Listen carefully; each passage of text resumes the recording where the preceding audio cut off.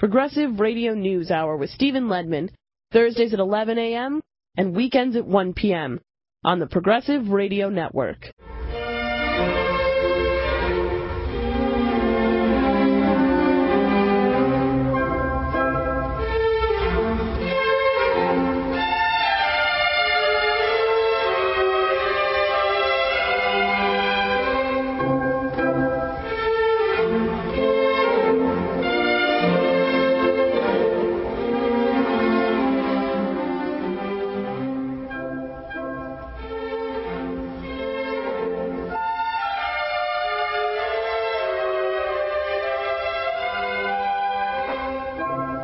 Welcome to the Progressive Radio News Hour. I'm Steve Lenman.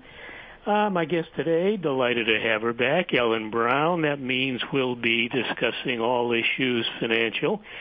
And Ellen does some of the most extraordinary writing on financial issues. Also, her remarkable book called Web of Debt, out in a new edition. And I call it what it is. It's an essential analysis of the private banking system, how they usurped money creation power. They stole it. They stole it. And Ellen explains how we can take it back. Ellen has that book, and she's writing marvelous articles all the time. Ellen, welcome. I'm going to mention a few of your recent ones going back, a few weeks, just to refresh listeners' memories on the kind of important topics you write about. Welcome. Are we connected? Oh, yeah. Thanks, Stephen. And you write great articles, too.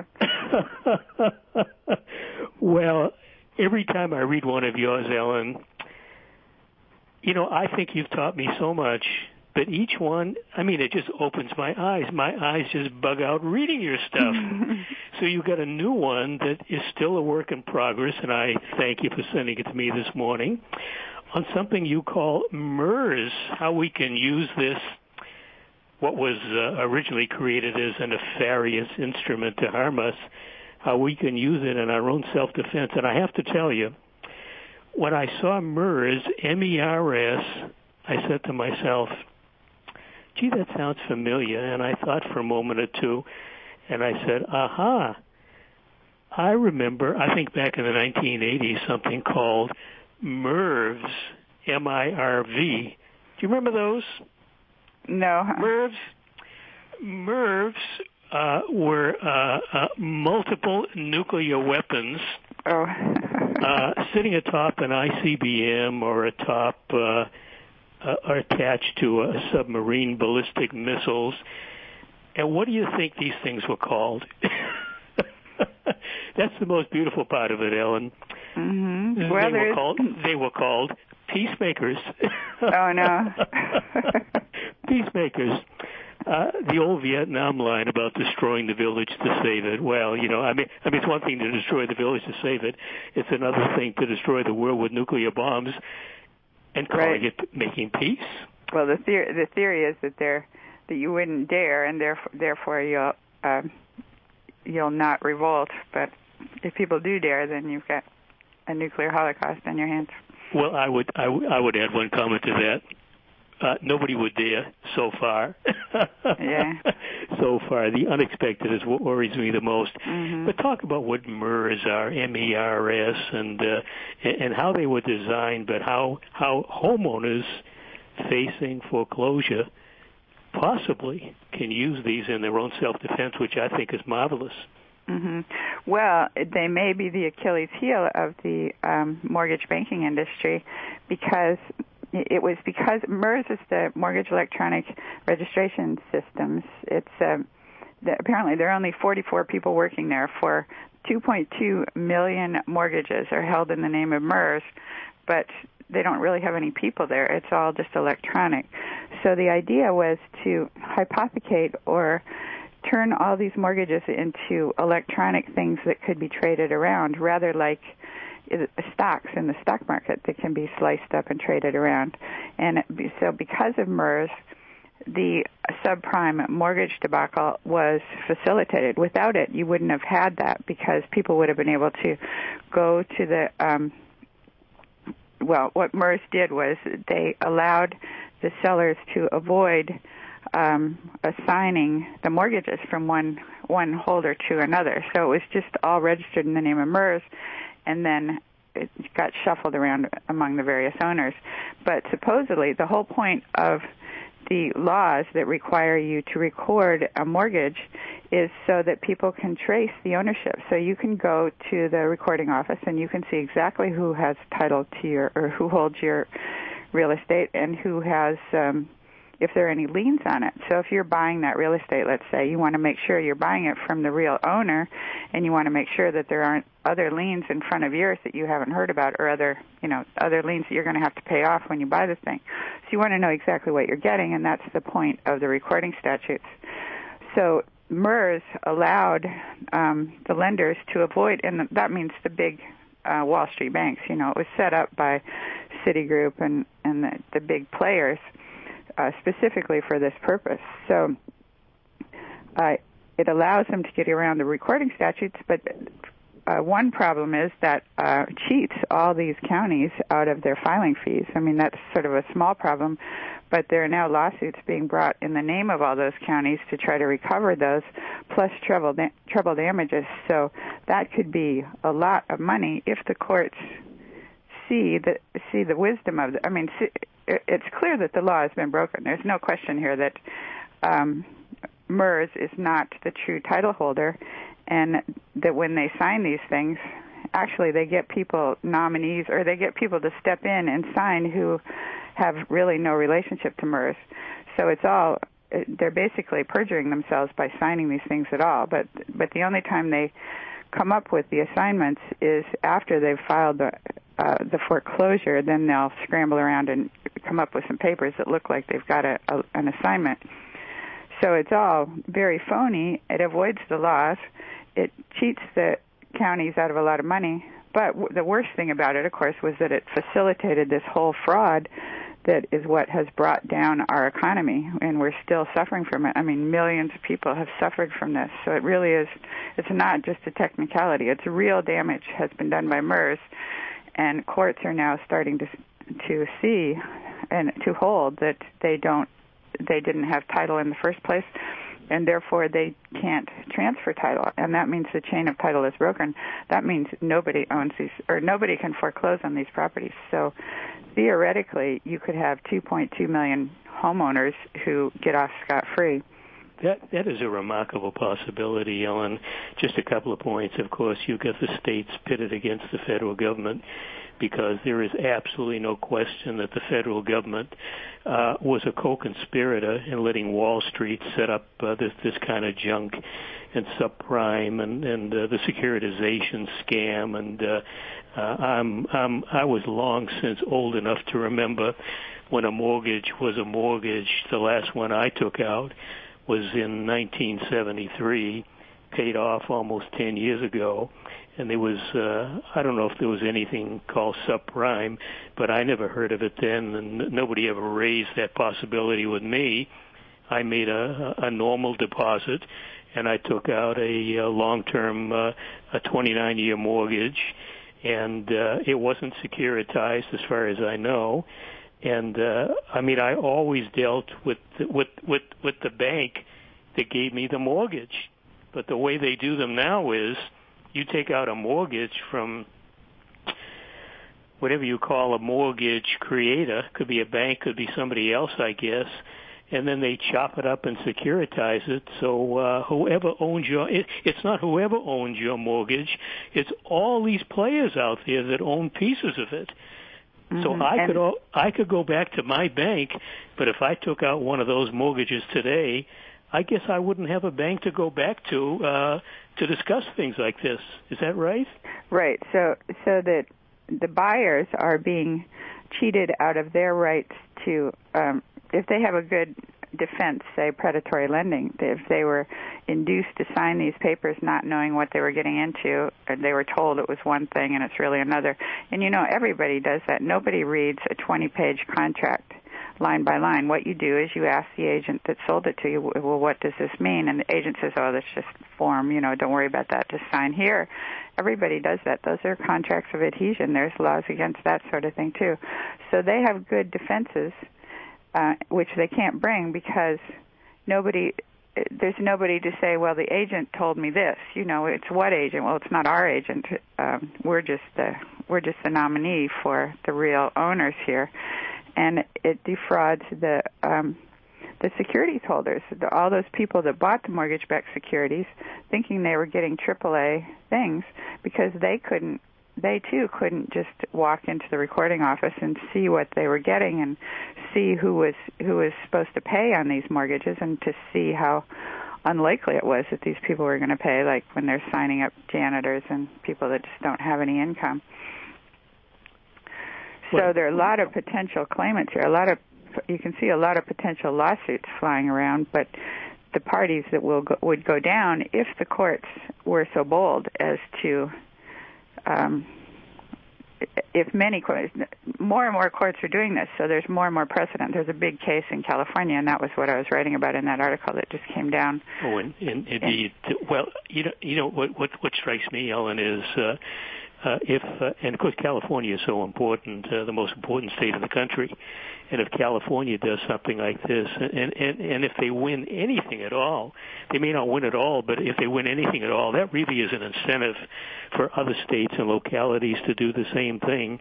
And if enough of them do it, it could be a bit of a tidal wave that maybe the federal government does not want to take on. So you've got the Wall Street bandits versus the state courts, and how this plays out. Well, I guess we'll have to wait and see. But there's no question, Ellen, that we have a wave of foreclosures. We have a wave of people who simply cannot make the payments on their homes, and the numbers aren't subsiding. I think they're growing, not subsiding. So we're talking about potentially millions of homeowners in the last 2 years, this year, the next year, and the housing crisis is not getting better. If anything, it's getting worse. This could go on for years, and who knows how many people could be affected when this thing finally ends, and we can actually take account of how many people lost their homes and so on. I mean, this is a real calamity affecting millions of people in the country, and if there's any relief that they can get, well, you are showing them a possible way. People need to know about your article, Ellen. Mm-hmm. Yeah, that's why I thought it was important enough to write. Well, Ellen Brown told me I could do this. but well, you should like show the possibilities. Each one, the California court could point to. There was a Kansas Supreme Court case, which the last time I wrote on this subject, that was the case I wrote on. So they could point to that court and other courts like in Florida and Nevada, different places that have held. So the more precedent you have, the more solid the case is, and the more likely other judges are to follow along. I read that there are places where they're giving foreclosures every 20 seconds. I mean, they're literally foreclosure mills, and they just stamp them without looking at the paperwork. But if the judges come to realize that those papers are not valid, that those are actually perjured assignments that are signed after the foreclosure was filed, and there's no real chain of title from those people to whoever the real owners are. And in fact, nobody really knows who the real owners are because it's all been shuffled around. Talk about a scam, Ellen.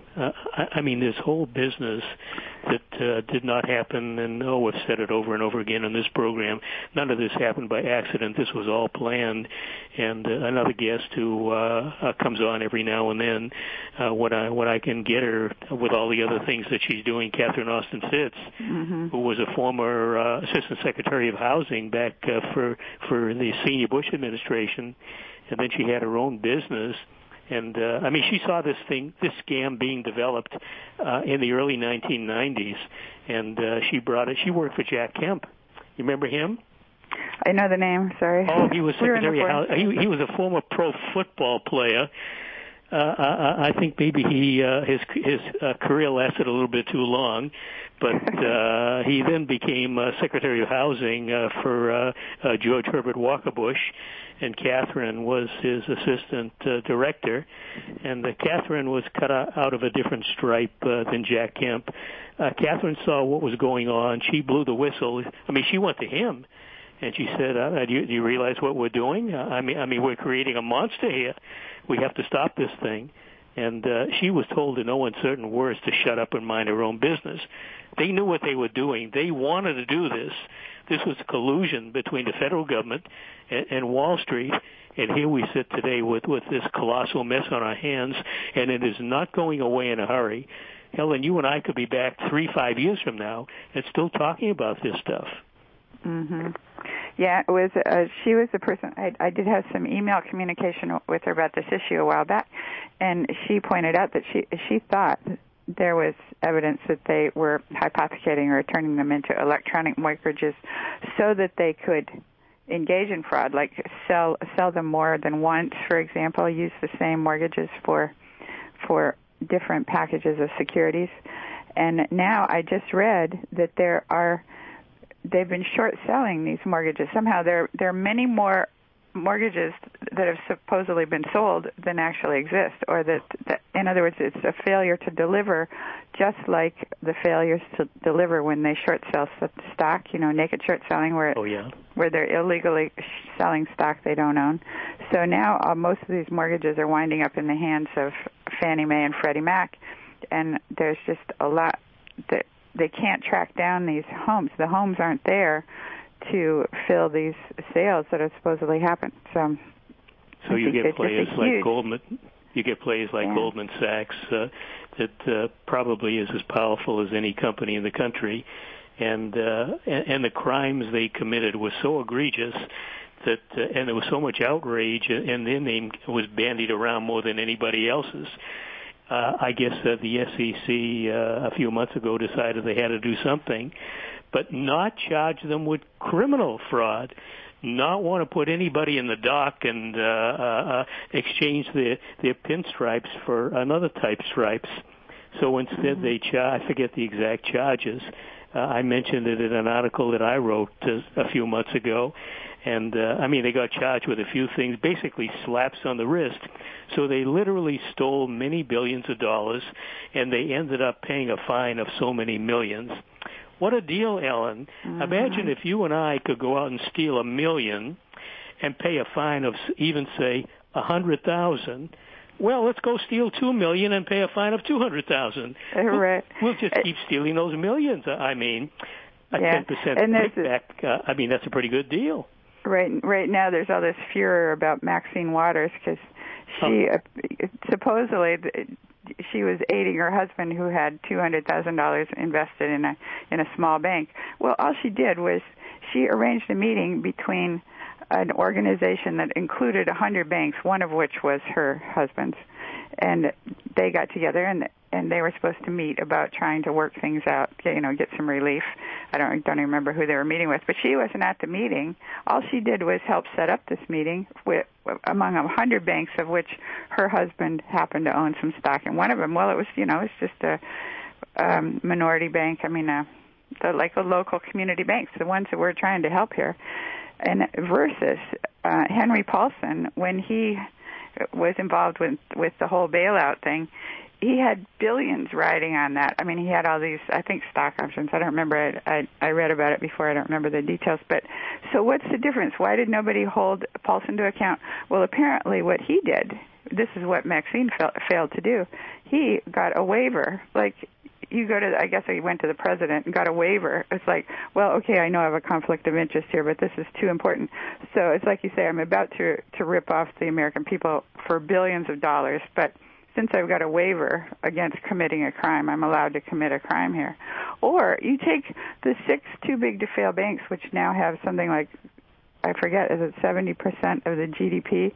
And they're literally in violation of the antitrust laws. They're clearly in criminal violation here, but they got a waiver. They got a waiver of the antitrust laws. It's like, no, you're way too big to fail.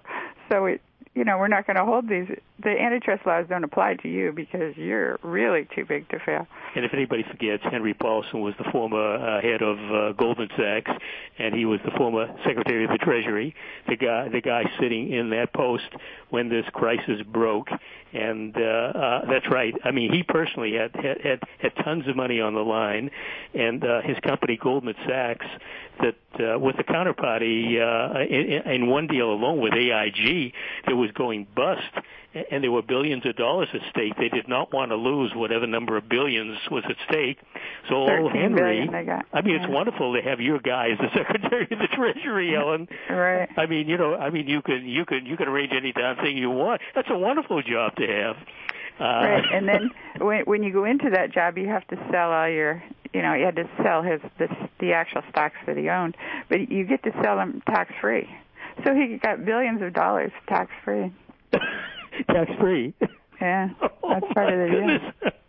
Well, because he would have sold them at a 15% capital gains rate, but when you own all that stock, you're talking about millions and millions in taxes, and they just walk away. It's a wonderful system, Ellen. I mean, if you're an insider, who could ever complain about stuff like this? Mm-hmm. Ordinary folks, ordinary people don't even have any idea what the devil's going on. They just know there's something rotten in Denmark, but they can't quantify it. Mm-hmm. That's why I keep writing, because I do think people are so frustrated. They know that they're being cheated, but they don't know where or what to do about it or how to put their finger on it. We are being cheated. We're being cheated in so many ways, and Ellen, we could spend the whole day and whole weekend talking about them. but one that bothers me so much is we scream we need fiscal austerity because the deficits are too high. Well, why are the deficits too high? Because we spend practically not the entire, but the great majority of the federal budget on illegal foreign wars, on bailing out bankers with an open checkbook in case they need more. They have the checkbook, they have the pen, they could just fill in the numbers whatever they want, no questions asked. Basically, it comes down to that if they're in that much trouble.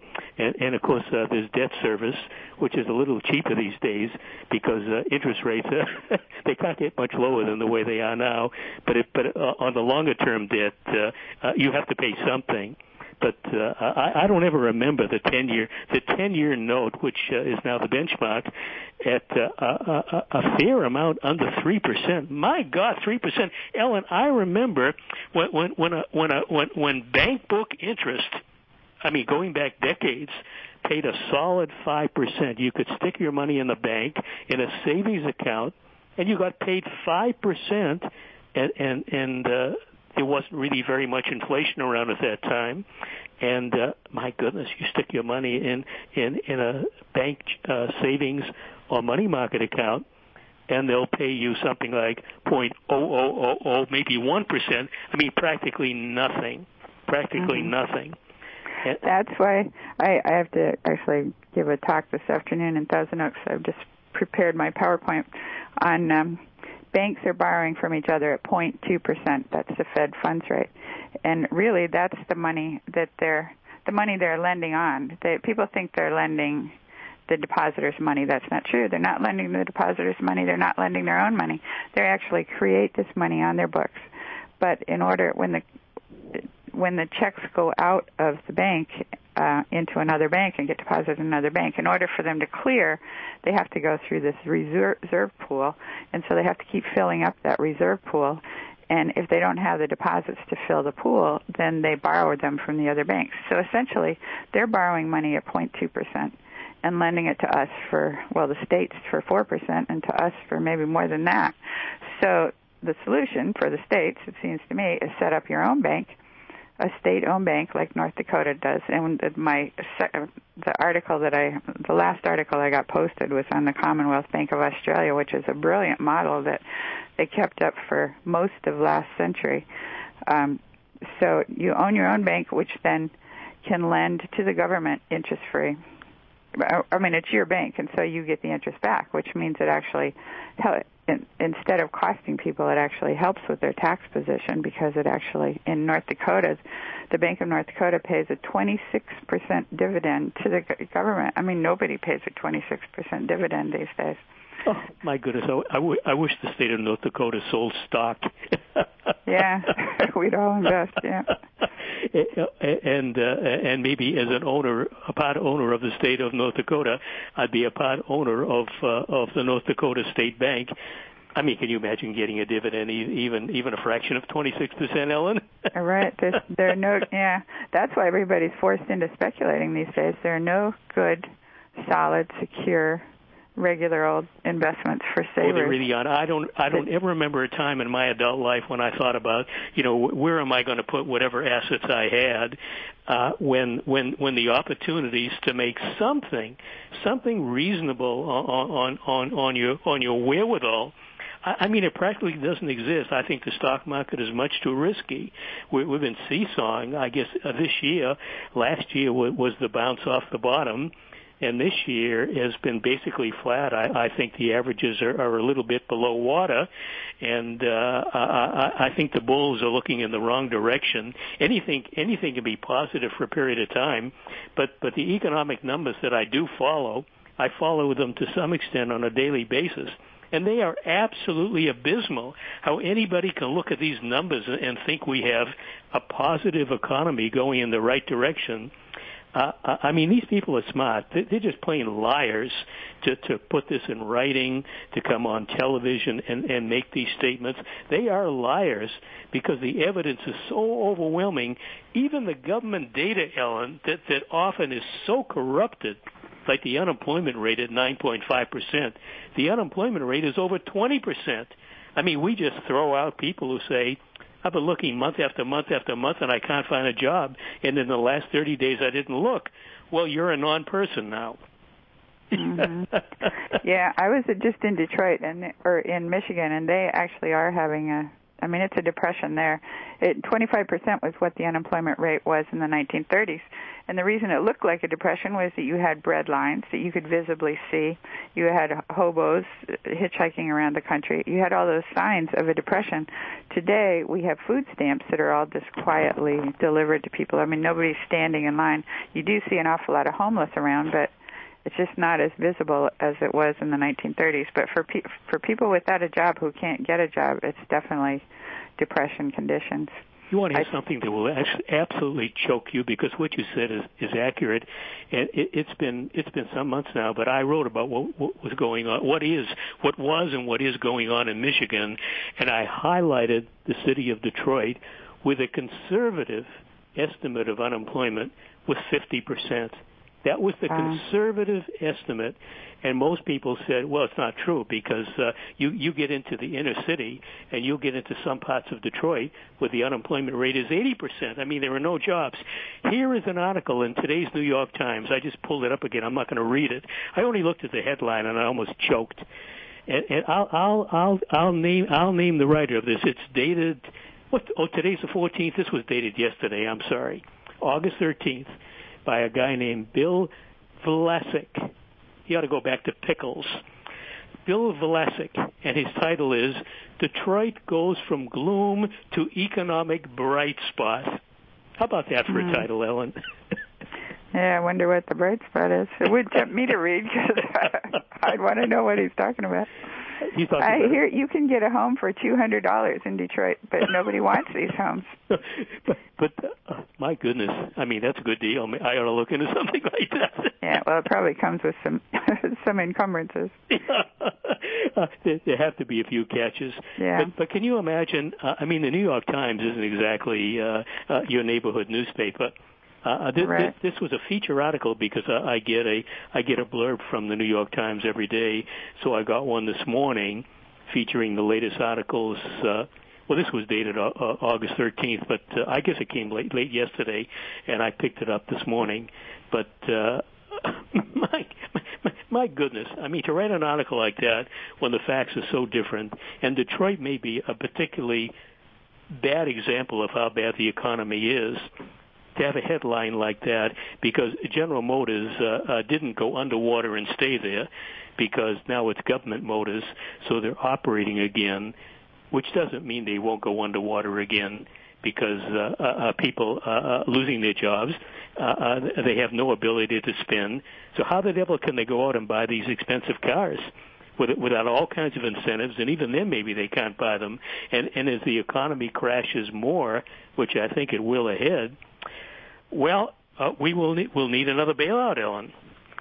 Mm-hmm. Yeah, there's all this talk about. This is what I'm going to have to write about next, because I'm so wrong. Sure, they're wrong. All this talk about that the Fed is, with its quantitative easing, they're printing money and flooding the economy with money, and that's devaluing the currency. They are absolutely not printing money, and they're not flooding the economy with currency. If they did, we might actually have a recovery. But there is not enough money out there. What the Fed is doing is swapping dollars for bonds that are sitting on the books of banks, and the dollars are still sitting on the books of banks. Nothing has changed. Ellen, hold that thought. Let's go back, and I'll let you expand on it. Let's take a brief break, and we'll come right back. That's a very important point. We'll be right back.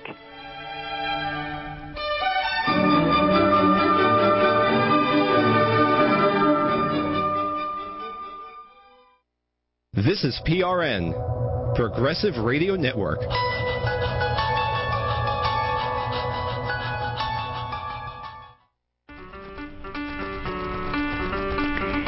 I'm Elaine Snippa, host producer Revolving Ideas. Tuesdays at 2 p.m. Eastern Standard Time, 11 a.m. Pacific Standard Time, and global on the Internet. Join me each week on the Progressive Radio Network to explore the universe and our relationship to it.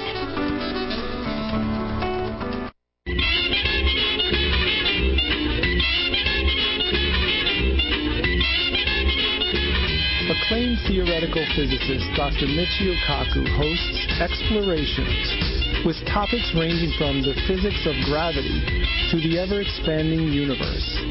With his lighthearted personality and natural charisma, Dr. Kaku breaks down intricate theories with a comprehensible approach. He's one of the greatest popularizers of science, who will take you on a fascinating journey into the world of scientific understanding. So let's take an exploration with Dr. Michio Kaku every Tuesday at 4 p.m. Eastern Standard Time on the Progressive Radio Network.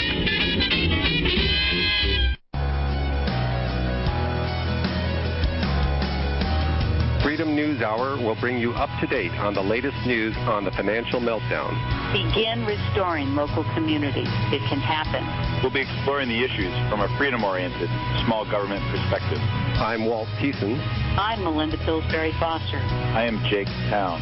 Join us live Thursday evenings at 6 p.m. Eastern Time on ProgressiveRadioNetwork.com.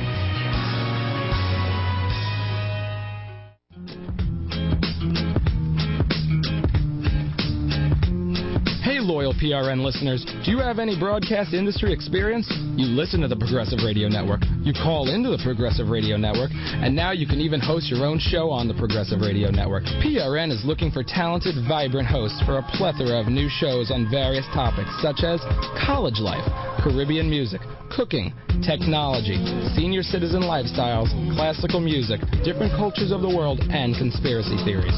If you have experience hosting programming in radio or television, and you have a progressive point of view, we have the perfect forum for you to have your voice be heard and air your progressive thoughts. Call 646-307-4482 or send us an email at carolee@GaryKnoll.com. KARALEE@GaryKnoll.com. The Progressive Radio Network, the #1 forum for progressive minds.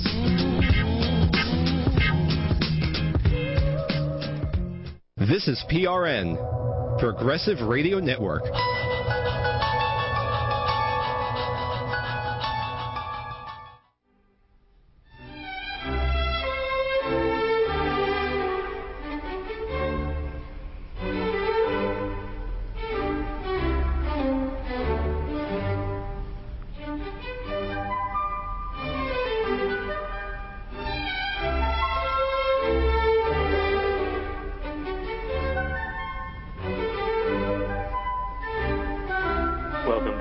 With Ellen Brown, talking about several of her important recent articles. Ellen, let me let you pick up where you left off on the Fed and the quantitative easing they're doing. Maybe you can throw another element into what you'll explain now, that the Fed at their last meeting this past week, early in the week, they announced what they'll be doing. But apparently it's a little bit more tepid than what people had hoped for. They want to keep their balance sheet from moving in the wrong direction, I guess. They don't want to quantitative ease too much. I mean, they've done a great deal of it, but they're buying government securities, U.S. Treasuries, mortgage-backed securities, and so on. You explain it. You can do it better than I can. Well, what they're calling quantitative easing is not what Ben Bernanke was talking about when, in 2002, he got the nickname Helicopter Ben because everybody made fun of a speech he gave where he said that you could easily cure a deflation, which is what we're in right now, a deflation where there's not enough money in the system because the banks aren't lending, there's not enough credit out there, and all of our money, of course, is debt or credit. And he said in that speech, which was given in Japan, that you could easily cure a deflation by dropping money from helicopters if you had to. This was Milton Friedman's example of the helicopter drop solution to a deflation. And he said the government could do it. Well, the government is not the Fed, as we know. The Fed is a privately owned, or all its branches anyway, are privately owned by many banks. And the government does not print money at all. All they do is create coin money, and that doesn't expand the money supply. They just replace the old coins when they wear out. So what the Fed is doing, this quantitative easing that they're calling printing money, is not flying over communities and dropping money, which actually might help. That might actually solve the problem. But what they're doing is taking debt that's on the books of banks. There are 22 dealers that are allowed to deal in government securities. So those, like, they're the big ones, J.P. Morgan Chase and Citigroup, et cetera. They've got these bonds sitting on their books. So the Fed is taking back the bonds and giving them dollars. So they're buying the bonds from the banks.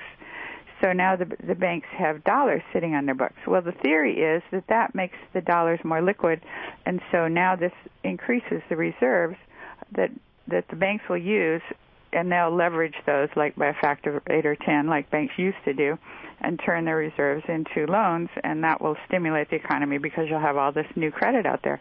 But that's not the basis on which banks make loans. They make a loan to anybody that walks in the door who is a creditworthy borrower, assuming they've got the capital to cover. The capital requirement is totally different from the reserve requirement. It's imposed by the Bank for International Settlements, which is sitting there in Switzerland, and that's real capital on the books of the banks. So many banks just don't have the capital, and that's why they're not lending, partly because their real estate has dropped so much in value that has messed up their books. Like those banks in Detroit, the reason they can't lend is that all that real estate has dropped from, say you had a $100,000 property and it's foreclosed on, you go to sell it. Well, you can only get $10,000 for that property now. So before, when you could make $1 million in loans on your $100,000 property, now you can only make $100,000 in loans. So it's shrunk the capacity of banks to make loans. So that's one problem. They don't have the capital. And all the talk is about raising the capital requirement, which I think is rather insane. What they need to do is actually enforce it on the big banks. That's where the thing went wrong. But anyway, so capital is one limitation. Another is they just don't have creditworthy borrowers. They're getting money from each other at 0.2%, like they're almost getting money for free. So here are the choices. Lend to these risky businesses, startup businesses that might fail, or homeowners that might go into default, or take your 0.2% money and buy 2 or 3% government bonds with it and get a clean, 2 or 3% profit without doing any work, taking any risk. So clearly they're doing the safe thing, or what else they're doing with that money is speculating, like Goldman Sachs leverages it to the heavens to speculate all over the place, or they're buying up other banks with it, or they're paying these great big bonuses with it. So anyway, or all of the above, Ellen. Yeah. So the fact that these bonds sitting on the books of the banks are being turned into dollars is having no effect at all, zero. It's not increasing the money supply. It's not decreasing the money supply. It's not creating inflation or deflation. It's just a net zero because the bonds are really the same as dollars. The bonds could have been used. If they needed the reserves, they'd have sold the bonds anyway for dollars. They can always sell the bonds. And so instead, the Fed is sort of forcing this sale, where they're forcing the sale of the bonds and turning them into dollars, but they're just not getting used as loans. So if you really wanted to do a helicopter drop, what you would do is the government should do it. They should print the money, or they should extend the credit, just like Roosevelt did. I know he's very controversial. Half of what he did was not necessarily a good thing, but the things that he did do that were brilliant were like the Tennessee Valley Authority, which, they just extended credit, built all these electricity generating, however you generate electricity. And my grandparents had no electricity in their house until the TVA came along in the 30s. They put electricity on all these farms that didn't used to have it. It was amazing, Ellen. It's still going today. And that really was productive investment. And one of the big points that you make in Web of Debt is you grow the economy by making productive economic investments. You don't grow the economy by financializing it the way we've done. We've offshored the manufacturing base. We've turned everything over more or less to the big bankers, meaning Wall Street. So we have a casino economy instead of an economically productive economy. What capitalism supposedly was way back, I guess, when the term was first coined, whoever may have done it. The idea was industrial capitalism, not financialized capitalism that doesn't produce a damn thing except big bonuses for the people who manipulate all of the stuff that they do. Mm-hmm. We're in the doldrums, and as you say, the banks aren't lending. Besides their own internal problems, you've got weak customers that you don't want to lend to them for fear you won't get your money back. So they're not doing it. Small business is in big trouble. I think there's a scheme to destroy small business. We've gone through that before. We've gone through the scheme of destroying farmers. And a scheme to destroy the small banks, or to eat them up, to become one great big bank. And the obvious solution, the obvious solution, Ellen, is for the states for sure, and virtually all the states except North Dakota, the only healthy one, and maybe there are one or two more that are not sitting literally close to or at death's door. They are really in dire shape, including your home state, California, and mine, Illinois, on a per capita basis, in even worse shape than California. They are in such dire shape, and the solution that could, if not solve all problems, could go a long way to lifting them out of the situation that they're in, a state-owned bank. And they're not stupid, Ellen. They have to know this stuff, but they don't do it. Mm-hmm. You do wonder, with Ben Bernanke, or the Federal Reserve, when they were starting this quantitative easing, they were saying, but don't worry, we're sterilizing that money. Don't worry about it creating inflation, because we're sterilizing it, meaning that they were taking back as much money as they were putting out there, basically. So what was the point of the whole thing? If you're going to put money on the books of the banks, so that's all they did, was shuffle the money around on the books of these banks without allowing it to get out there as loans, because they knew that would be inflationary. So they don't want to have inflation, but they want to get the banks lending. Well, it just, either they're, like you say, they're lying, or they have a failure of conceptualization here, a failure to see what they're doing. Again, I say. Excuse me, Ellen. They are not stupid. I would not accuse them of stupidity. These people, they know all the dirty tricks. They know all of the right tricks, and I think they deliberately planned it this way, and they have caused this great problem. They want to destroy small banks, as you say. I think they want to destroy other small businesses. They want to let the big ones consolidate and get bigger.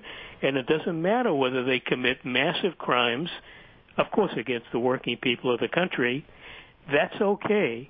So we have this faux recovery that we went through in previous months, companies making big profits. Well, how are they making big profits? Well, all companies, I guess, or many are making big profits, or they have.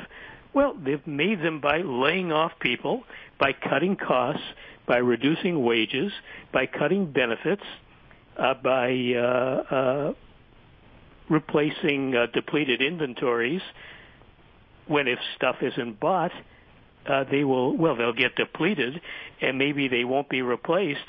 So I think we're heading back toward when if people don't have the money to buy stuff, and you can't lay off too many more people, I guess you can keep laying them off, but you can't lay them off in the big numbers that we saw before.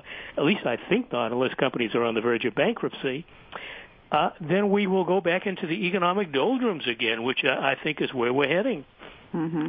Well, historically, my article about the Commonwealth Bank of Australia, in 1893 there was a huge banking collapse. In many ways it was worse than the one we have now because there was no welfare, no FDIC and no unemployment insurance, etc. So people who had their money in banks and thought they were well off suddenly just had nothing. So there were suicides all over the place, and it was a huge disaster.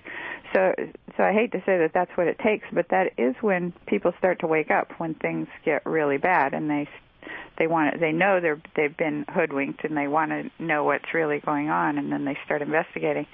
But in the situation of the Commonwealth Bank, the government decided, well, the banks have messed up and they're hopelessly lost, so we're going to have to do this ourselves, and they decided to set up a publicly owned bank.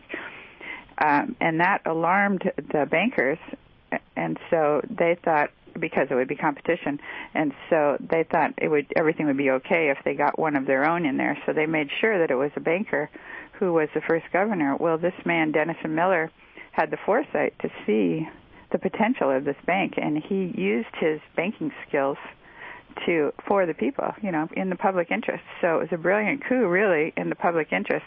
The bankers said, well, you'll need at least $1 million to capitalize that bank. They wanted to be making the loans, that would keep the bank in tow. And Denison Miller said, no, I'm not going to need any capital. I'm going to start this bank without capital. I'm just going to lend, or what we're going to do is advance the credit of the people. It will be the labor and materials and the value of the Australian people themselves that backs this money. And with that, he did brilliant things. From 1912 to 1920, the Commonwealth Bank, it later became the central bank, but at that time it did not have the power to issue money. So all it could do was issue credit the way banks do.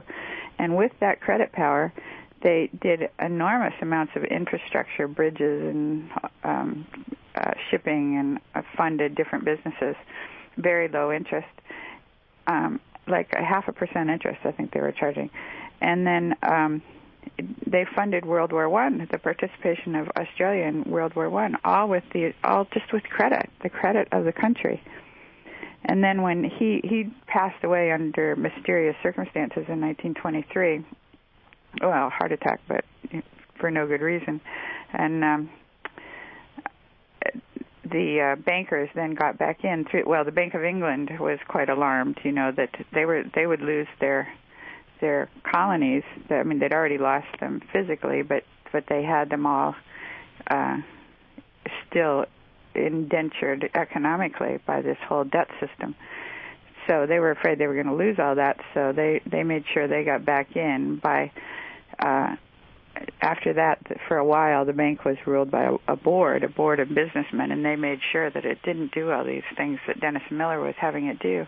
And of course, right here in this country, we had especially under Abe Lincoln, and you also wrote about that in Web of Debt, where we had that period during the Civil War when Lincoln would not pay usurious rates to the bankers. There was no Federal Reserve in those days, but the bankers wanted to charge outlandish interest, 24 to 36%, if I remember the numbers, to finance the Civil War. And Lincoln said, sorry, fellas, we can do it another way. So he issued what was called greenbacks. The government issued its own money, interest-free. Now compare interest-free to 36%. Case closed. And that's what every state could do. It would be interest-free to themselves, using their own, instead of taking all the in North Dakota, all the deposits or all the revenues of the state are by law deposited in the Bank of North Dakota. Well, that is a huge amount of money. In California, that would be, they have, I think, something like $18 billion in bank accounts, just as deposits right now. Well, those are mostly in Wall Street banks. So pull that $18 billion out and use that to leverage that into loans, and you can easily fix your deficit problem just by extending yourself a little credit. When North Dakota did have a budget problem a few years ago, they borrowed from their own Bank of North Dakota and got over it. When they had a huge flood there in Fargo, they didn't have to go begging to Homeland Security. The Bank of North Dakota took care of it, and they sailed through it, unlike Louisiana or New Orleans, which was devastated by that flood with little help. And devastated a second time right now, Ellen. A different topic altogether. Oh, it's so tragic, I know. Oh, indeed. It's been a good while, but I wrote in the past about a Russian analyst, and I can't recall his name, one of those names that's hard to pronounce, so it's easy to forget without looking him up. But he was, and I imagine he's still convinced, that the situation economically here is so bad that he sees the United States breaking up into pieces and literally being usurped by other parts of the world having influence on portions of the U.S., so Canada would have greater influence over some northern areas, and the Pacific coast, California, Oregon, Washington, Hawaii, Alaska, countries like China would have great influence over that part of the country, and the rest of the country would break up as well. But he sees the country splitting into pieces. My feeling is, just based on the North Dakota experience, I'd love to go back to the idea of secession. I'd love Illinois to decide they're going to have their own financial system and their own economy, and they want nothing more to do with these bandits in Wall Street. And we always have elections that come around. They always elect the wrong people. But how wonderful it would be if we got some people with some power who decided, we better fix this thing, or as bad as it is now, and it is really, really bad, we may not exist anymore. I guess if it gets to that point, Ellen, that's the push come to shove. When people say, do we want to live or do we want to die, then you have to do something that you may never have considered doing before. Well, I don't know that it'll ever get that bad. They can always figure out some way to keep the thing going in some manner of means. But if it ever got that bad, or the solution that I love is that people get in such dire straits that you mentioned suicides in Australia when things got that bad. Well, there could be suicides in states, in cities, because things have gotten so dire, people out of work, people losing their homes, people seeing no possibility of anything changing for them. Things get pretty darn bad. Not just suicides get rid of these people, but if these people start reacting on the streets, that's what gets politicians' attention. History has shown there are times like that when there are revolutions, and whatever order existed, it gets swept away and something new comes in. It might be better, it might be worse, but it's different. If we reach that point, or when the politicians fear that could be coming, that's when change may come. It could happen, Ellen. Yeah, I would hesitate to recommend a violent revolution. Oh, I don't want a violent revolution, no, but because they've got all the weapons. I mean, they're ready for us. I think that's what they want us to do, and then they have an excuse to impose martial law. And then we will have no democratic rights. They'll say, well, you had your rights and you abused them, and so. Well, we have no democratic rights now. I think if they fear that people, there's a saying that Gerald Celente used, the trends follower, and he'll be on this program in another week or so. I had him scheduled earlier. Something came up. He had to go away, so I had to reschedule him. But his line, which is a very interesting line, he says, when people have lost everything and they have nothing else to lose, they lose it. I mean, he sees some real rough stuff coming along, where people of their own accord will take matters into their own hands in some manner of means. I will get him to elaborate on that, Ellen, when he comes on the program. I plan to stay indoors and write when that's going on. Right. But I think what he's are very bad for a lot of people, but because they don't hit the news, and so people aren't aware that they're bad for other people too, and they think they're powerless to do anything by themselves. You know what I mean? If it was all over the news that things are terrible and they're breadlines, and then there might be a wave of a movement to do something about it. But I think at some point you go beyond, you cross the Rubicon of economic harshness that's affecting you and so many others. So many are affected that news or no news, it gets pretty obvious. Your next door neighbor's going through the same thing you are. Your family, most of your family's going through the same thing. 2 streets away, the whole neighborhood is going apart. I mean, how bad does it have to get before people realize that they have been scammed? They have been scammed. The government says, we are going to fix this, and they don't fix it. It gets worse. It does not get better. When are we going to hold the politicians accountable? More and more people all the time, Ellen, realize that you cannot turn on the corporate media. You cannot read the major newspapers or magazines and know the truth. These people are liars. Yeah, well, that's why I think the Internet is our salvation here. It's our peek into what's really going on. So they can't. And it's the reason they want to take it away from us, ending net neutrality, which I wrote about. That is our last line of defense, the Internet, to tell people what's going on. I mean, you and I thrive on the Internet, Ellen. If they basically banished us and everybody else along with us who tell the truth, I guess that's curtains. Mhm. Well, I have. I don't know. My sense is positive. I think we'll turn it around, but we need that. The reason I just keep working is that we need more and more awareness. We need that, whatever it is it 10% or 5%, whatever the critical mass was, that to wake up. It does not take a majority. 5%. It absolutely does not take a majority. I don't remember the exact quote, but there's a famous quote by the anthropologist. What was her name? When I want to think of a name, I can't think of it. But Margaret Mead? Margaret Mead, of course. Margaret Mead, long, long ago. And it was something to the effect that never underestimate the power of a few determined people who decide they're not going to take this crap anymore and they're going to do something about it. Well, and I think it's a few determined people on the other side that have gotten us into this mess. So it may take a few determined people to get us out. Well, they can get us out. Again, it does not take a majority. There have been wonderful achievements in this country, not many, but some, when a minority of the people decided that they did not like the way things were, and they changed them. And my favorite example is ending slavery. There was not a groundswell in the country ever to end slavery, but enough determined people, not that many, decided they would do it, and unfortunately there was a war thrown in there besides, and Lincoln did not free the slaves, not by a long shot. He didn't give a damn about the slaves, but enough people cared, and finally the war was that crossing the Rubicon, when finally there were a couple of amendments and slavery officially ended. Now we really have it back again. Chattel slavery ended, and we have wage slavery replacing it. We need another amendment, Ellen.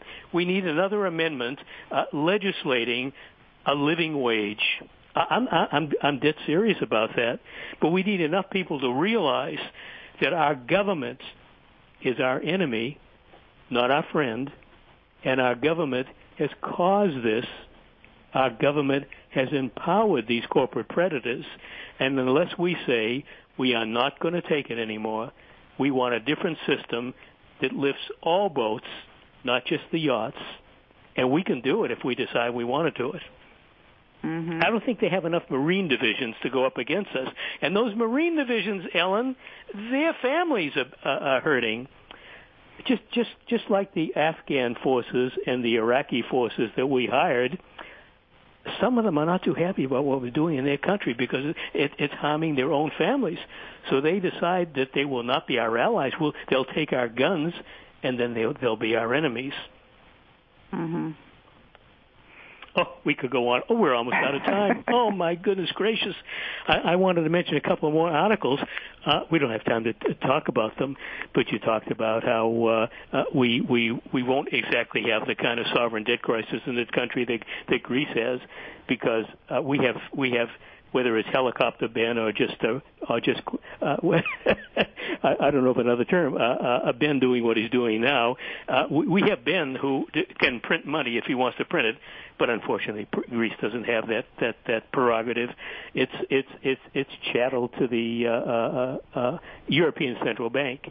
You know what Greece could do, though? Greece could do the same thing that any state could do. The states are in the same position that the EU countries are. They cannot print their own money, but there's no law against setting up a bank that creates money as credit.